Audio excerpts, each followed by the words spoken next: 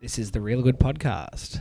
My name is John Roebuck, and with me is Blake Soya Latte Curtis. That is actually my middle name. And Derek Goodbye and Good Luck Armstrong. Why are we saying goodbye and good luck, John? We'll get to that, Derek. Okay. What's your middle name? You can get a middle name. My middle name is... Hasta la vista? Yeah. And this episode is called... The Cat, the Cradle, and the Silver Derek and Blake.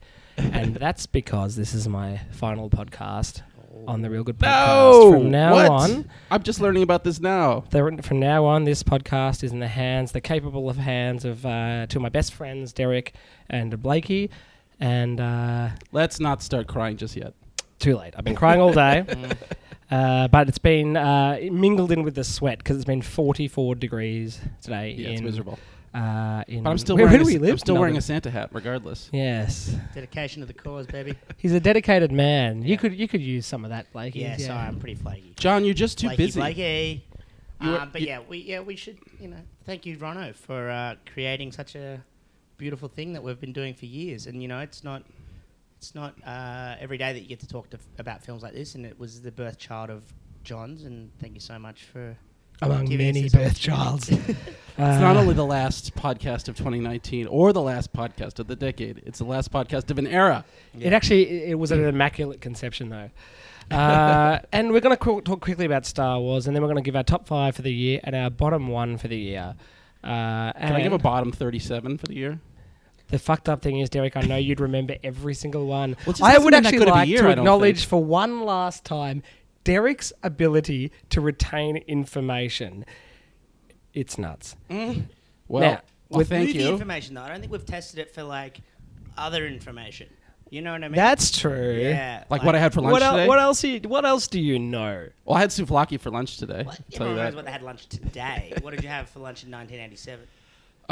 Probably peanut butter and jelly sandwich. Of course, you would call it a peanut butter and jam sandwich, but I'm American. I call so. shit what I like, Derek. You don't tell me what I call shit.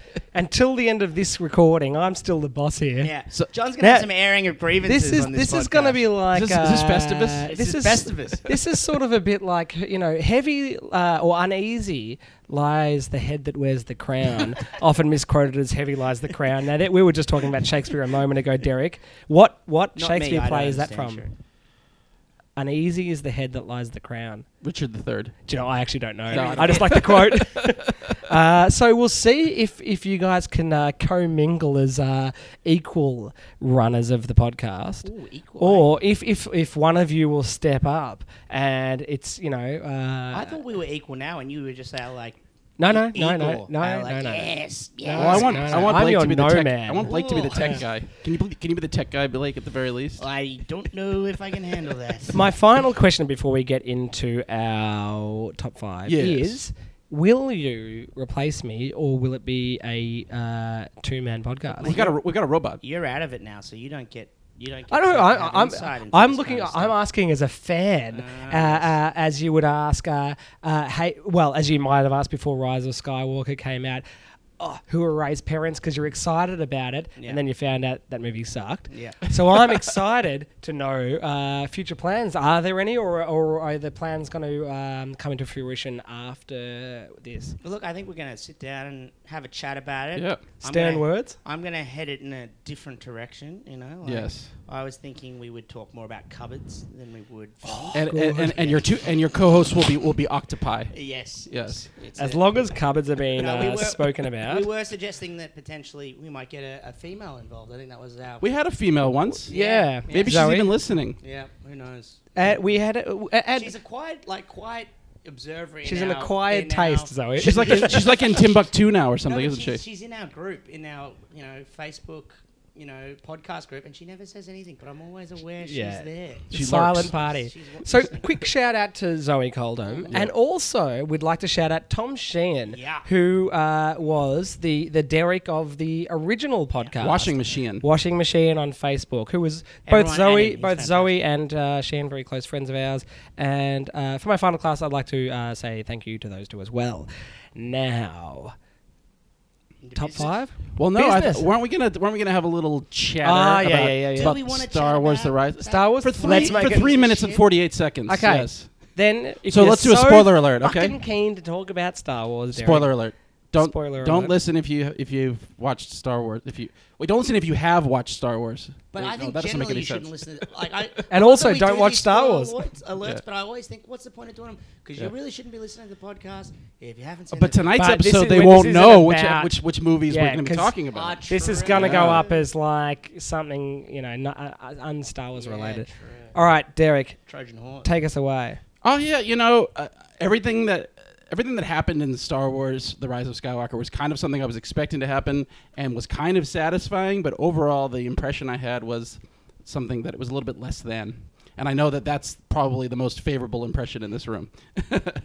Oh yeah. Well, Blakey, before I. Well, I think because I saw it with John, and Yeah. John made a really good comment because I was saying it was really interesting to see like that J.J. Abrams did one thing in the first of these trilogies, and then Ryan Johnson came in and did something completely different, and then the third one, like J.J. has gone back to what J.J. wanted to do. So like Ron and I So were talking, petty. Oh, Well, it's the truth. and do you know the like, thing half is- this film was just them being like. In the last film, they were like, "Oh, Ray's parents are no one." In this one, like, yes, they are. And They're do you know- everyone. Do you know the thing Undid is? Do everything you know that the he thing did. is? As much as I understand people's frustration that Ryan Johnson sort of negated a lot of what J.J. Abrams established, I respected Ryan Johnson for doing that because J.J. literally was just. I felt like The Force Awakens was like someone telling you all the reasons they love Star Wars for 2.5 hours without actually conveying why they love Star Wars. And he actually didn't make a good movie. And so Ryan wanted to do something new, which I think was what Star Wars needed. So I understand why people were frustrated with Ryan Johnson's decisions. But It was I necessary appreciate the fact that he actually tried to move things forward in a broader sense. And I think J.J. Abrams really is entirely guilty of this petulant regression because once Ryan Johnson had negated everything J.J. Abrams did, J.J. Abrams had to accept that for narrative progression. Yep. And essentially what he's done is completely rejected everything Ryan Johnson's done, so it's done a 180 again. And we're back Okay. to the same place that we ended at with The Force So- Awakens. Which is what John said really well after the movie. He's just like, JJ's like, oh, we're heading in this direction. And then Ryan Johnson was like, no, we're heading in this direction. And then JJ was like, no, we're heading in this direction. So And there's- so we just went nowhere. Yeah, So there's some instances where that worked for me. Like I didn't mind them putting back together Kylo Ren's mask because I think it's a really cool mask and I like how his voice sounds in the mask. Me too, but my problem with that is there's actually no need for his mask. And I agree. Well, I think 'cause his he looks mask cool is great. on it. but like literally all you need is one line where you're like, this is why he needs the mask. Because now he just looks like a doofus who's putting on a mask to seem cool, which I mean maybe he is and maybe that's what his character is, but it doesn't add like to Any sort of narrative. because every kind of his coolness when he wears the mask is sort of negated by the fact that he doesn't actually need it. So the fact that he's wearing it is stupid. Right. Well, that's true, and also the thing is, Adam Driver is such a good actor that you really want to see his face in those scenes. So I think that struck a decent balance. Like for the first third of the film, Kylo Ren mostly had his mask on, and then after that, he basically didn't.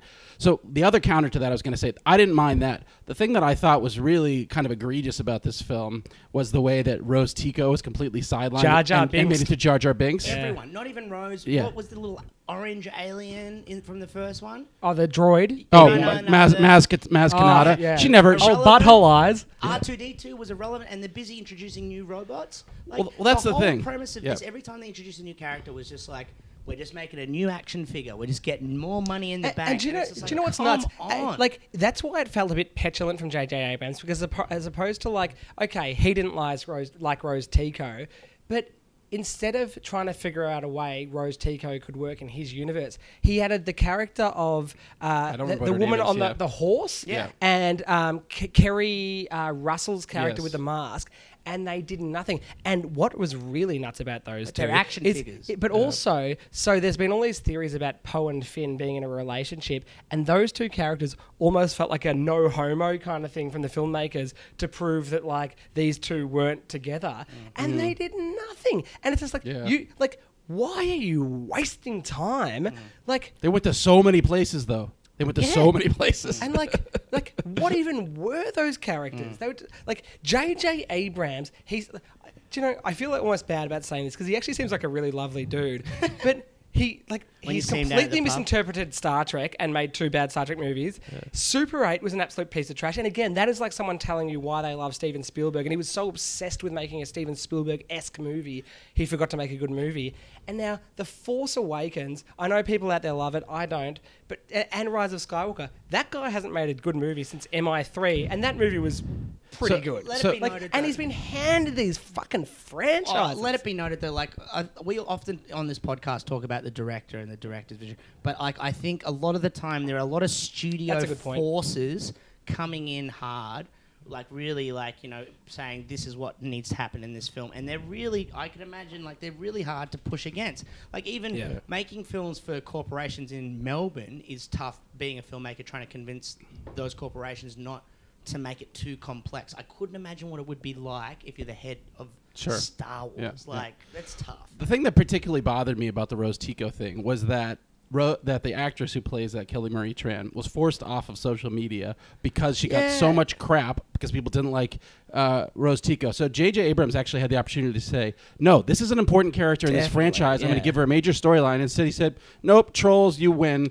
We're just going to jar jar her. And that was really a shame. And like, as soon as, like, JJ seems to have made this film for one type of fan, and it's those fans that, like, say, we want a Han Solo, like an origin movie, and we want this. And I think the greatest blockbusters were not born out of what, like, they weren't dictated by what fans wanted. Yeah. The Empire Strikes Back was not dictated by what fans want. And say what you want about George Lucas, but he didn't write or direct Jedi, and his they're amazing. And the prequels, that is a good story with great ideas, and it suffered because he wrote and directed them. And J.J. Abrams, with this new trilogy, has just tried to recreate the original trilogy. It's sweatshop and filmmaking. Completely just push George Lucas aside, try to do this fan service, and they're just nothing movies. Like, this is the final nail in the Star Wars coffin. Yeah. So I want to say a couple positive things just because I think there are some positive things. I don't think there is. I love the first 20 minutes of it. I thought it was a great opening scene where Kylo rips through all those people and gets his pyramid and then goes and finds the Emperor. J.J. Abrams' mystery box. But anyway, okay. So yeah, and the mystery box and the mystery dagger. There were a lot of MacGuffins in the film, but I liked that. I liked the Millennium Falcon sliding into that box and getting the spy data and then escaping the TIE fighters. I thought those were 2 really promising opening scenes, and I laughed during the chess scene where they're both waiting for Chewbacca to move. And I also really liked the fact that at the very end we get to see that Ben Solo is Han Solo's son because he's awesome with a blaster. I really liked that scene when he goes to the Excelsior or whatever it was called and shoots somebody who's behind him without even looking at it. And I thought, that's great. He's also Han Solo's son. I love it. Well, Adam Driver is great in it, and you feel bad for him watching how much he's putting into this movie in like little almost mannerisms when he's surrounded by another just completely useless plot thing that J.J. Abrams was trying to bring, the Knights of Ren.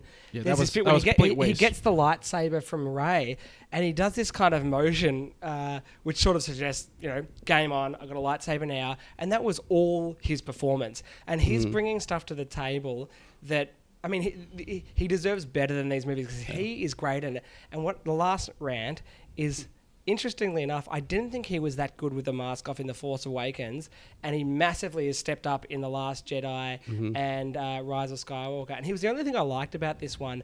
And I didn't like any of these films, and this will be my last point before we move into our top 5 after you guys say your last point about this. I didn't like any of these films, but out of all 3, honestly, as flawed as it is, The Last Jedi is... you know, the most interesting. I think it's got the most going for it. Yeah. I 100% That's agree. fair. Final thoughts on Rise of Skywalker, Blakey? Look, I shadow everything that John says. I can't actually think of many redeeming factors in this film. You know, for me, the only one, you know, you talk about the ones that you like. The only scene I really liked was when Poe first comes down at the start and sees Rey for the first time, and they have that conversation where they're talking over the top of each other. And I was like, great. And what I liked about that, it was just some good actors just going for it. And I was like, sweet, let's explore that. And then when they were going on a mission together, I was like, great, because this is the first time they've never been together. No, that's right. And they just didn't explore it. They were too busy with the external stuff to look at the internal, like, situations that were going on with the characters, which was really in the original Star Wars, which was good. You know, there was tension between Leia and Han. There was tension between Luke and Han. It was all there, and none of that was present in this. So it just didn't feel real. It's pathetic filmmaking on just such a huge scale. Sorry. And though I Derek, your liked last it thoughts. better than you guys because I'm an apologist for the franchise, I did have a number of complaints. One of which was that they were constantly reversing the apparently big things that were happening. So you think Chewbacca's dead? Oh no, he just didn't happen to be on that ship. You think that Kerry Russell's character blew up on the planet? No, she wasn't on the planet at the time. You think that C-3PO's memory is lost? No, we'll just restore it from R2's backup. It wasn't courageous, and Rian Johnson's was courageous.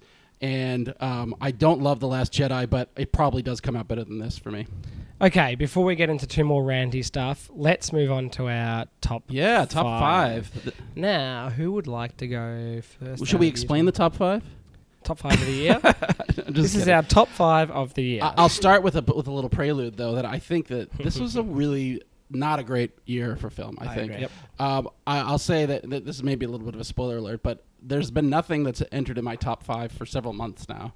So these are all choices that I saw some time ago. Before you say that, I'm interested to hear that because until about 2 weeks ago, or 2 or 3 weeks ago, I saw pretty much my 2 of my top 5 in the last 2 weeks. Yeah, well, and I think that those may be films. I think I know which films those are, and I think You don't know me, at least Derek. one of them is one I haven't seen yet. But do you want me to go first? Is that what you were suggesting? All right. Well, I will start with my number 5. Number 5. Banana. A documentary makes it into my top 5. I'm really pleased to see that. It's a documentary called Hail Satan. I don't know if you guys saw it. It's directed by someone whose name can't be real. Her name is Penny Lane, and it is a look at Satanism, which might be surprised to learn looks a lot like liberal lowercase l politics. Like progressive politics. It's basically anti-organized religion and anti repression of rights and the people who characterize themselves as Satanists in this film, who kind of do some of the political actions in the film in the U.S. against things like the Ten Commandments appearing on government property.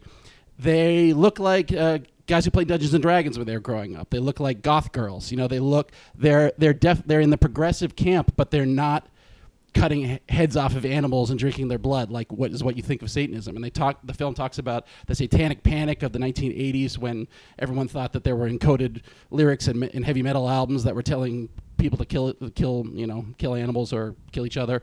And it's basically, this is a group of people, many of whom are masking their identities, who are trying to bring about personal liberties for fellow men and women. It's like a live and let live type thing, but also extremely positive in its tenets. Like I think there are 7 tenets to Satanism, and they're all just like logical, common sense ways to treat people.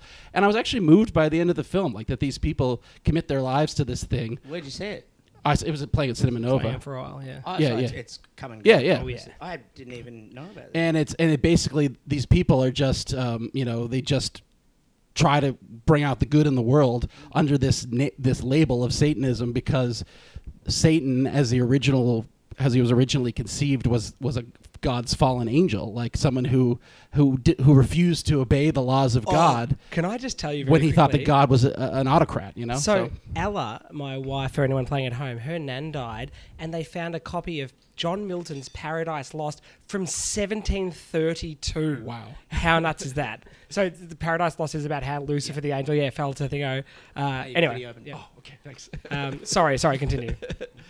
That's I'm hopefully trying to find my interesting to newly people opened beer. Excuse me, I didn't mean to. I opened it for you. Pay Anyway, attention. Thank you very much, Yeah. and sorry for the distraction. So anyway, that's my number 5. You guys should see it. And your 5, Blakey. I'm, reflect that sentiment, like in that my 5th one is probably only an 8 out of 10, in the overall factor of things. Ford versus Ferrari. Oh, I loved it. Really.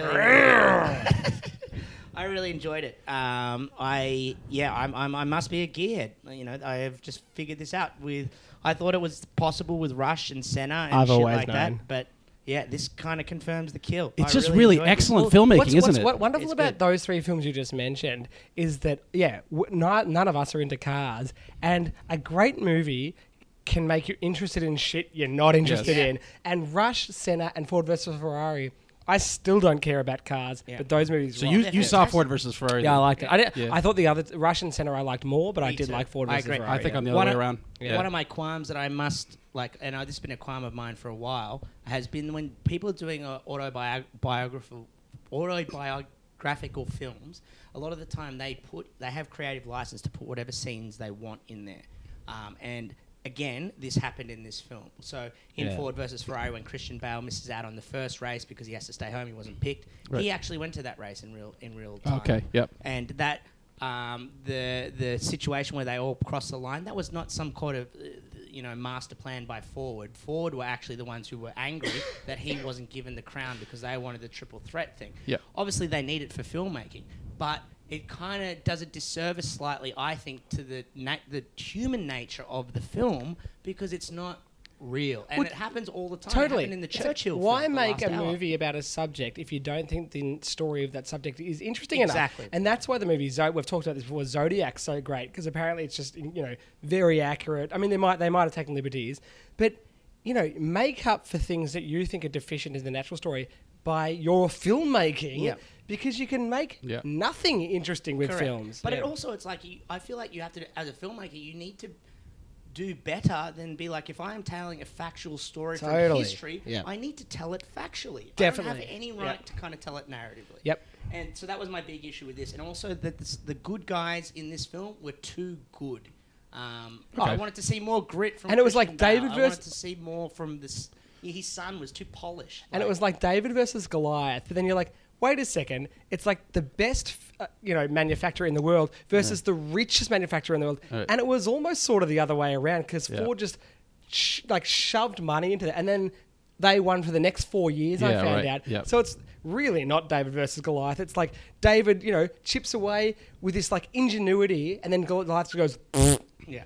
But it was in saying that the film was really good and it's incredible. Like I think the thing that really draws me to car racing and this film as well is and always has is that they are willing to push the envelope and explore new kind of technology and new heights. And I'm a big fan of exploration within human society, like really pushing the boundaries of new ideas, which is kind of what they were doing with this. And like those racing scenes are really exciting too. Incredible. Yeah.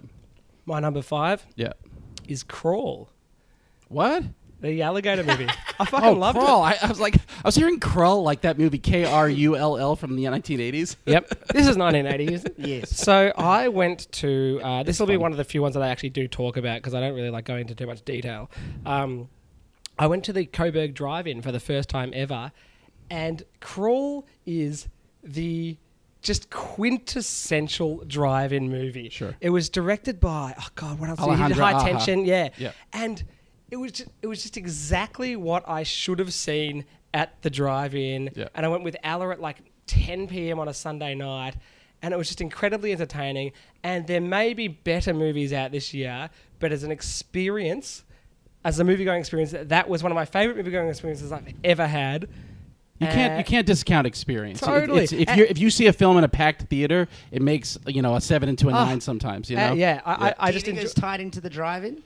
Hey, do you think it was tied into the? Definitely. Yeah. Like it was like you want to see a movie like Crawl at the drive-in, and it wasn't even like this is shit, but it's a good drive-in movie. It was so entertaining from start to finish.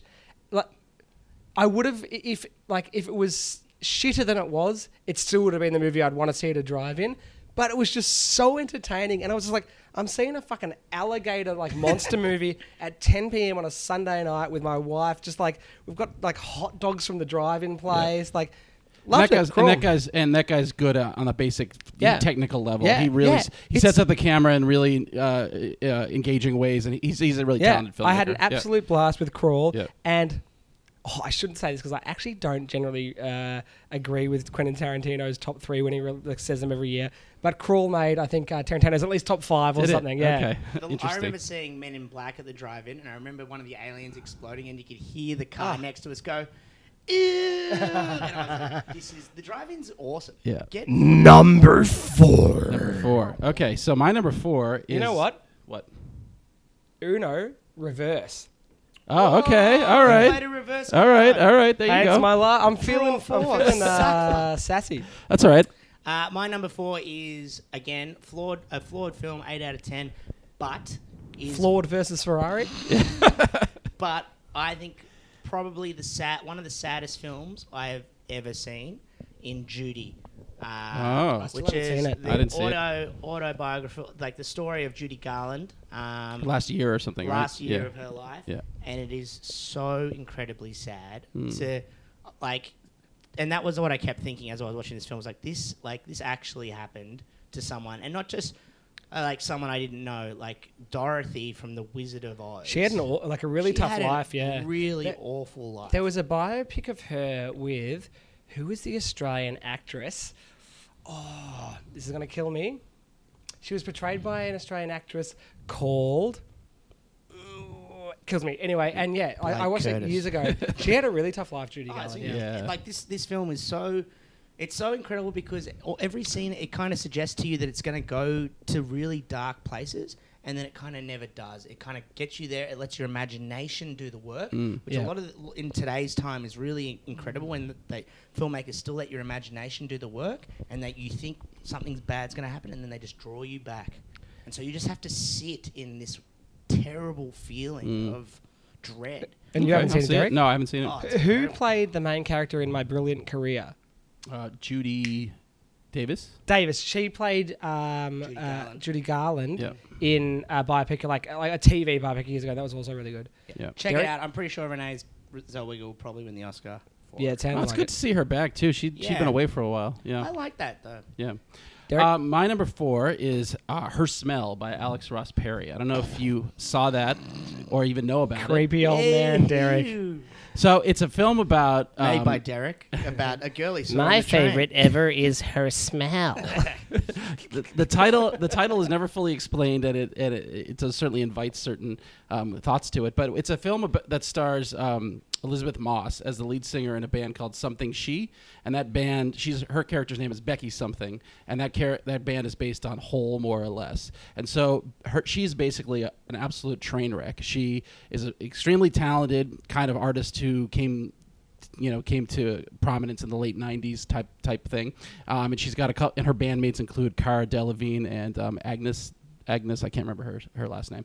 But it's basically the same kind of intense character study as we got in Perry's film Queen of Earth. I'm not sure if you saw that, which also starred Moss, and the kind of thing that Cassavetes was doing years ago with Woman on the Verge. A Nervous Breakdown? No, that's Almodovar. A Woman Under the Influence. That's excuse me. Yes. And where his wife was this kind of essentially crazy person who just alienates everyone around her, but is talented, so they stay in touch with her. And it's a bunch of scenes, kind of backstage scenes about this band on their comeback tour. And Elizabeth Moss is just a tour de force. She can play crazy and fucked up like nobody's business. And I don't want to spoil anything, but it doesn't end as negatively as that. But it's really enthralling, and the sound design has this kind of dull, kind of rumbling sound in the background that occasionally has pierces of higher pitched noises, which kind of indicates this like crazy soundtrack that's going on in her mind as these events in her life spin out of control. And I just thought it was a really, really intense and personal film that really showcased some amazing acting by her, and it just really stuck with me. Awesome. Yeah. I'll never watch it. Have you seen any of Perry's films? No. Okay. He also directed now I'm on the spot, I'm going to forget them all. Mr. Anyway, Attention? I'm moving along. Attention. The Color Wheel was one of them, but anyway. Yeah. My number 4 is Marriage Story. It may pop on maybe some of yours. I'll keep it brief. I'm not a huge fan of Noah Baumbach normally, although I haven't actually seen The Squid and the Whale. And what I really enjoyed about this film, firstly, I think it's a really rare film that can mix humour and pathos so coherently without like abrasively switching from one to the other. And this felt like a guide doing like a greatest hits of some great filmmakers. Like it reminded me of Bergman, and like I think those references, like I mean there was a scene where you saw a poster from them doing a play version of Bergman's Scenes for a Marriage, and he said that his visual guide a lot of the time was Bergman's Persona.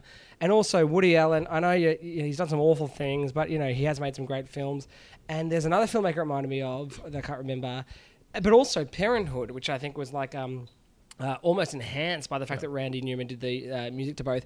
And Parenthood, as you guys know, is one of my favourite films. Oh, I thought the music was a little bit oppressive in Marriage Story, actually. You really liked it? I can't even tell you what it was. But yeah, like to me, I felt like it was this guy who wore, like, okay, J.J. Abrams in Rise of the Skywalker, he's wearing his influences on his sleeve, and it completely flops. Whereas I feel like Noah Baumbach with Marriage Story was wearing influences on his sleeve, but it's all, like combined all these influences and had something new to say, remarkably considering, like, it really felt old, and in the sense that I could see where he was coming from. It also felt kind of fresh. Yeah. It reminded me a lot of Kramer versus Kramer as well. For sure. Yeah, so much. Yeah, there's so much there. Yeah.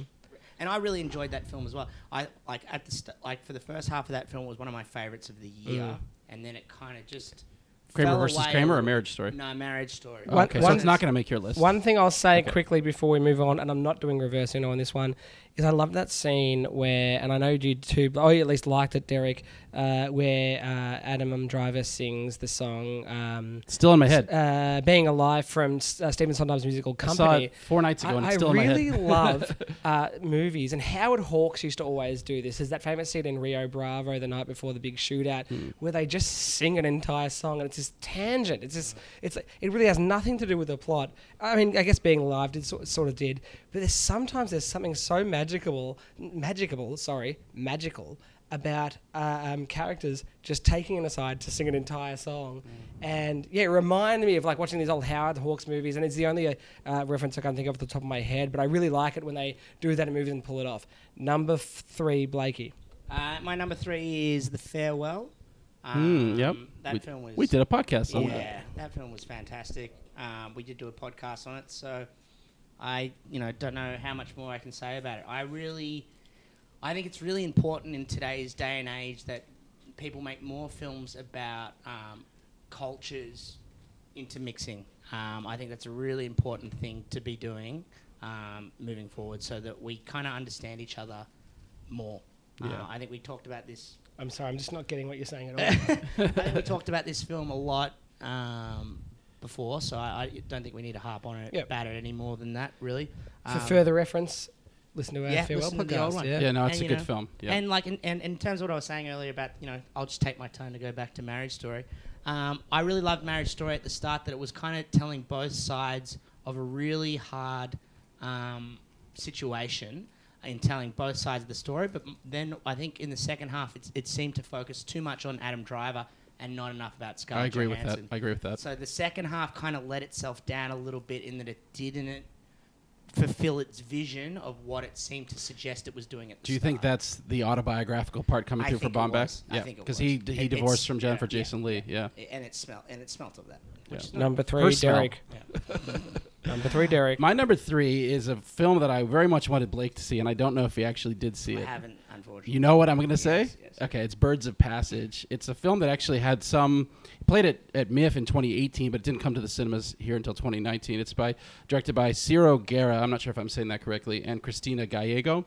And they're the guys who made Serpent? They made Embrace of the Serpent, which was one of Blake's top 5 a couple years ago. And what's so fascinating about this film is it's kind of an old-fashioned Colombian, old-fashioned. I mean, we've seen some versions of it like Narcos and things like that, but a story of the Colombian drug trade.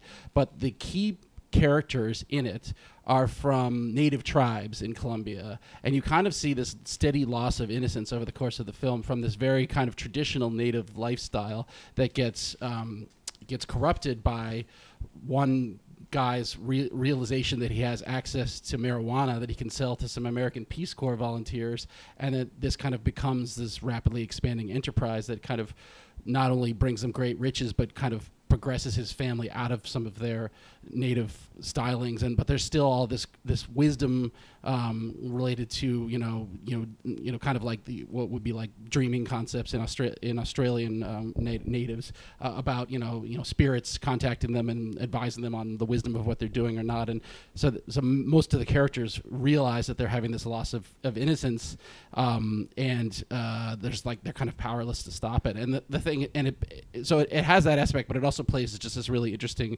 decade-spanning crime story about the drug trade and the families that are involved in the rivalries, and it's just made at such a high level of quality. It just really, really stuck with me. Well, Birds of Passage is my number one that I regret not seeing this year. Yeah. Except Me too. I think there's going to be another one that pops up on your top 5 later on that maybe you saw at MIF that I wasn't able to see. Okay, yeah. Because it hasn't been out yet. But Yes. yeah, Birds of Passage, I went to see it a couple of times, or I had intention of seeing it, I just didn't see it. Yes. And my number 3 is Parasite. We've talked about it a lot, so I won't go on. And now I'm Uno reversing you. Number 2. Oh, you are Uno reversing Well, I'm me. wild carding.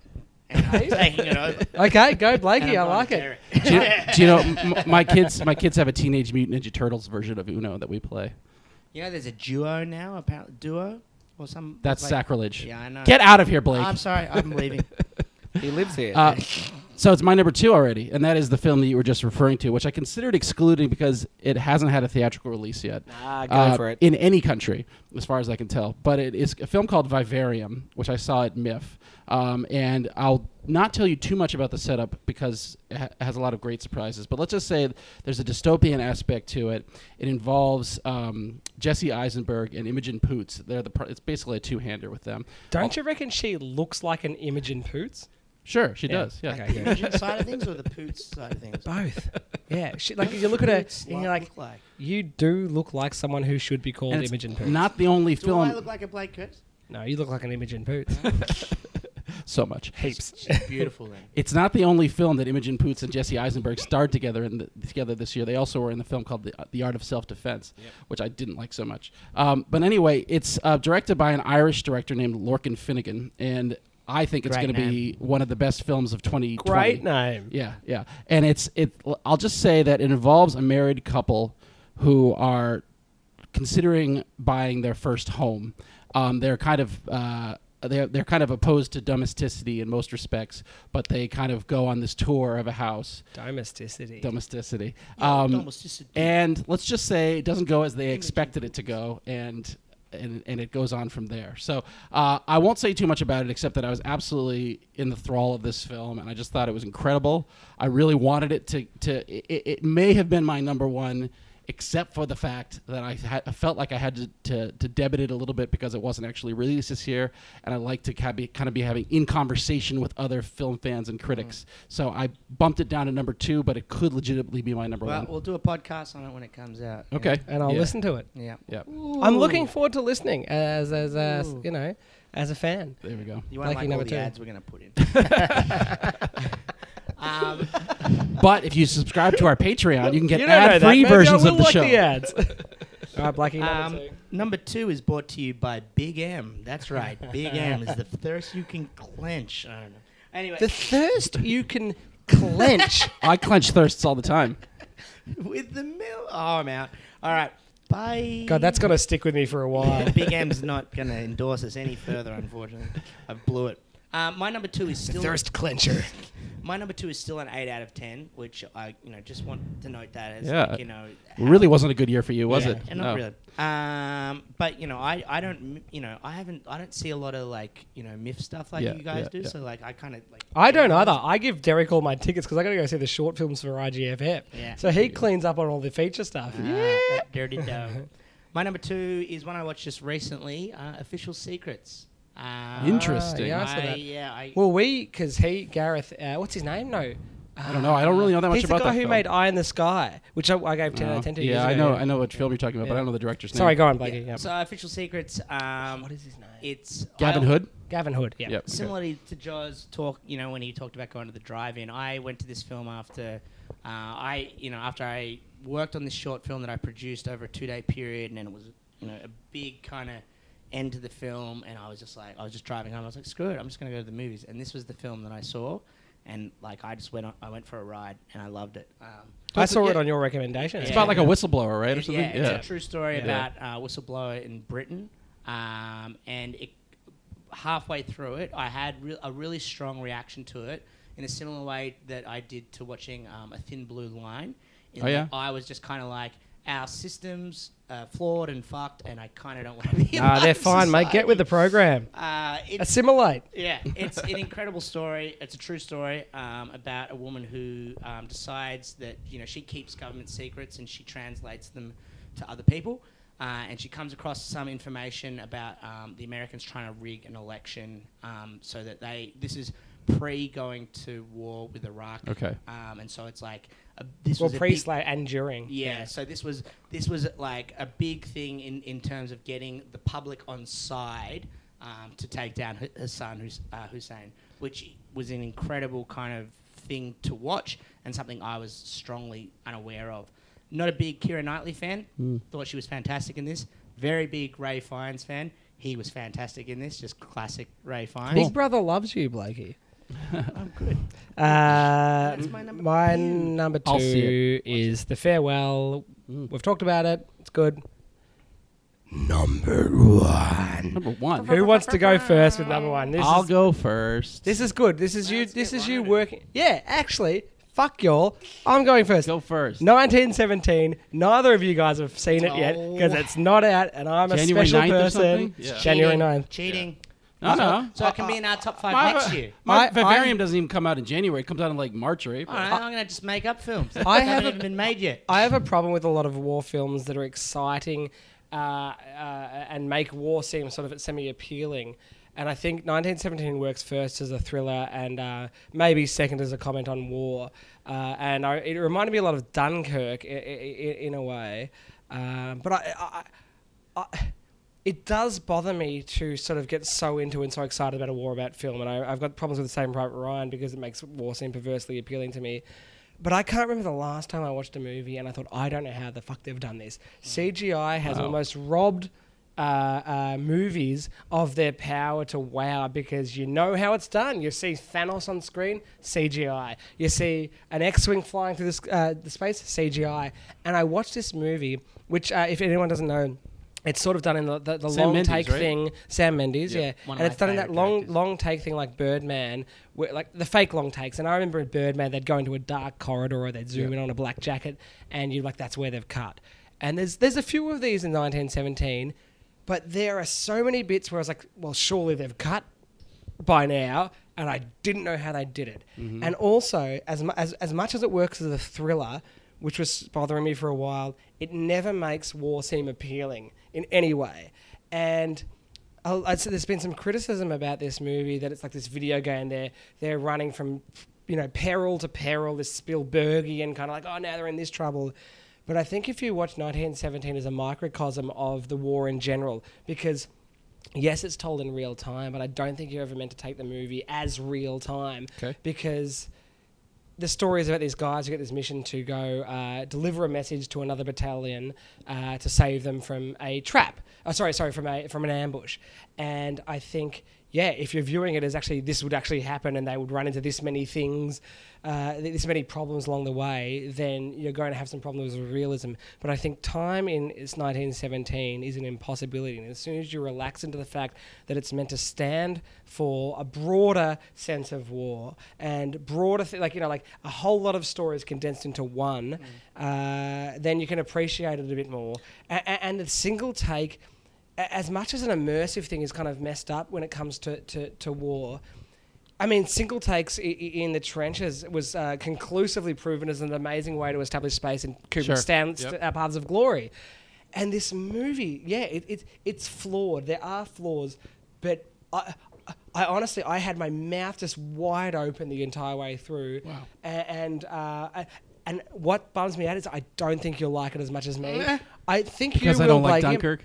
Yeah, possibly. Yeah. Because it did remind me a lot of Dunkirk. That's why Joz is leaving this podcast. He's never gotten over it. Can't convince you about 4 years ago. Was it 2, I think. Anyway. I think another astonishing thing, apart from the technical achievement of 1917, is it's as good as it is. Because when you make a film like this that is ostensibly like a whole lot of single takes strung together, you lose those cheats that filmmakers get, like leaving things on the editing floor. And nothing has been done on a scale like this. Like Rope was set in one apartment. Birdman was, in his theatre and its immediate surrounds. And this movie, like, it's incredible that it's as good as it is, considering, it's incredible anyway. And the fact that it's as good as it is, and they were robbed of so many cheats that filmmakers normally get, I actually liked Dunkirk more than 1917, so I don't want to actually talk it up too much.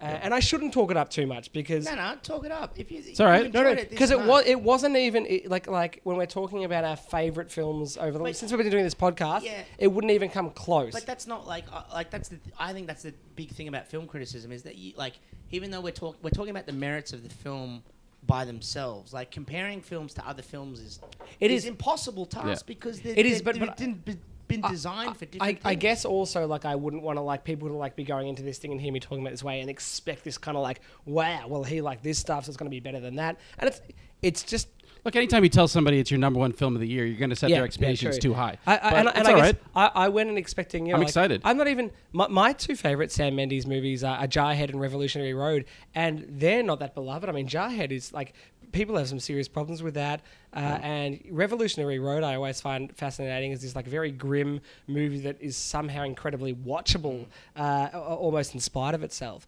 And 1917, like I guess as a technical achievement and as a war film and as a thriller and as the first movie in many years that I just didn't know how they made it. It really terrific.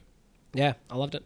Yeah, great. Well, I can't wait to see it. And it sounds like it takes you on the experience of war, which is well, probably something that a lot of... It takes you on the experience of war without making war seem appealing. Exactly. You see like Saving Private like Ryan. So Dunkirk, essentially. Well, but even those feel like movies. If you're following one protagonist through the trenches and they're running, you gotta feel what that experience was like. And I think to me, Dunkirk, I like that I really really care. Like I think that movie's amazing. But this film, Saving Private Ryan, when you get to know the crack sniper and you care more about him, and it almost is this kind of adventure story. This film has flaws. There are moments where I was like, eh. But there are some films where their accomplishments are so great that they make me not care about their flaws, even when their flaws are glaring. And 1917 is a flawed movie, but to me it's a 10 out of 10 because what it does well, it does really well. And here I thought you weren't going to talk about your picks. Can't wait to get this guy off the podcast. Jeez. Aren't we over on I like time? you guys. My goodness. We actually Blake, are. do you want to go next, or do you want me to go next? Yeah, I'm happy to go next. Okay. My number one is actually this film really stood out. I love this film. Don't know if it's a 9 out of 10 or a 10 out of 10. Yeah. But I fucking loved it. Was Midsummer. Midsummer. That was. I'm with you for the first hour. Oh no, that film for me was just. It was exploring a side of human nature that we don't often explore anyway in Western culture. Kind of like The Farewell. A lot like The Farewell in exploring death. But this was something deeper. Like this is kind of like what our minds do with death and suicide and faith and whether it was meant to be. Like it just really poured all of that stuff into a really interesting film that really just did something incredible for me. And it's still not something that I can articulate quite well what it was, but it had a profound effect. I can tell you, I can't get the visceral, horrible sound of Florence Pugh crying at the beginning out of my mind. She rules, that actress. Florence Pugh is awesome. She's awesome in everything. She's awesome. But that's the scene at the beginning, and when she's sitting in her boyfriend's lap after what's happened, and the noise that she's making as she cries. Yeah. That's what that Ari Aster does best, because he got Toni Collette to cry in amazing ways in his previous film. I think. When I was watching that film, the first hour of it, I was like, this is the fucking best. Yeah. And then I think it breaks down a bit after that for me. Well, but, it's interesting because people are like, so I didn't love that film movie. I love the first 15 minutes, but some people seem to respond to it so much. And I remember a few years ago, it was Call Me By Your Name. It either hit you or you were like, and I feel like Midsummer is hitting certain people. Yeah. Well, I think probably with Call Me By Your Name, it's like it probably explored a lot of people's idea of love. Yeah. And this probably explored a lot of my ideas about death. Yeah. And it really was like, I really can't talk more. Like, it's just really hard to articulate this, and I can kind of understand what you're talking about, because in the first hour it was this wide world that had been created, and then I think they went into these caricatures, but that is also a deliberate thing, because these are caricatures that exist within storytelling, and storytelling that has existed since the dawn of time. And so it's like that was just beautifully done. Well, what I think was lost in the second half and what I think is so amazing in the first half is her struggling directly with her grief over her parents. And the scene where she starts to do mushrooms and she has the freak out. At first she's grooving with it and then she starts to freak out and she has to walk away. Like that was when I was with that moment in the movie, I was like, I am with this movie 150%. Yeah. Like, and then it still has some crazy moments and some really, really unforgettable moments. Well, so I really respect that choice. Well, that's when it goes off the deep end and it really explores individual ideas of death. And that's what, it's incredible. All right, I get to finish up. Exciting. My number one is my first time in a couple years that I didn't give it a 9 out of 10 on my first viewing, although my second viewing definitely kicked it up. It is Parasite, which we discussed on its own podcast, and John discussed as his number 3 choice. Oh yeah. It doesn't mean I'm not going to give it a minute or so here. Let's cut him off. I do feel a little bit like I'm following the crowd here, although I saw the film before most critics did. But this is the shit so you did can you expect guys. when I leave, guys. So did you guys. We all saw it in June. It didn't come out in the U.S. until September. And it is just You're our Parasite. phenomenally made film with this great change of tone halfway through that has interesting things to say about the haves and have-nots, has the structure of kind of like a heist film in the first half and kind of like a Hitchcock thriller in the second half, and just continually keeps you guessing.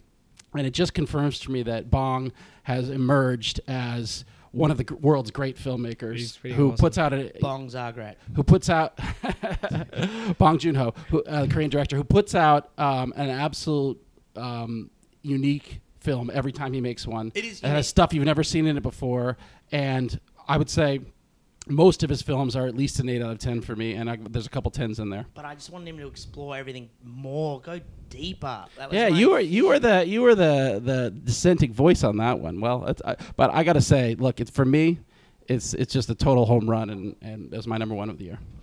I would like to make start on my bottom 3. I'm going to go quick. Bottom 3. No, Sorry, just bottom 1. Oh, yeah. My least favorite movie of the year was Terminator Dark Fate. I hated it. What? I I haven't seen absolutely hated it. I thought it was skipped an that. absolute piece of dross. Derek, you giving it 8 out of 10 blows my mind. 8 out of You hate it for the same reason that you hate the new Star Wars movies. No, I hate it for It's its fan very service. Specific reasons. Tell us. No, because I haven't thought about it. I haven't Did you seen see in a it, while. Blake? I hate I have it. not seen. It's so entertaining. I chose to skip it because I thought it Alright. would be a piece of poo. Blakey. Look, mine was this film until last night, and then I think it's been switched for. Oh, you saw your worst film last night.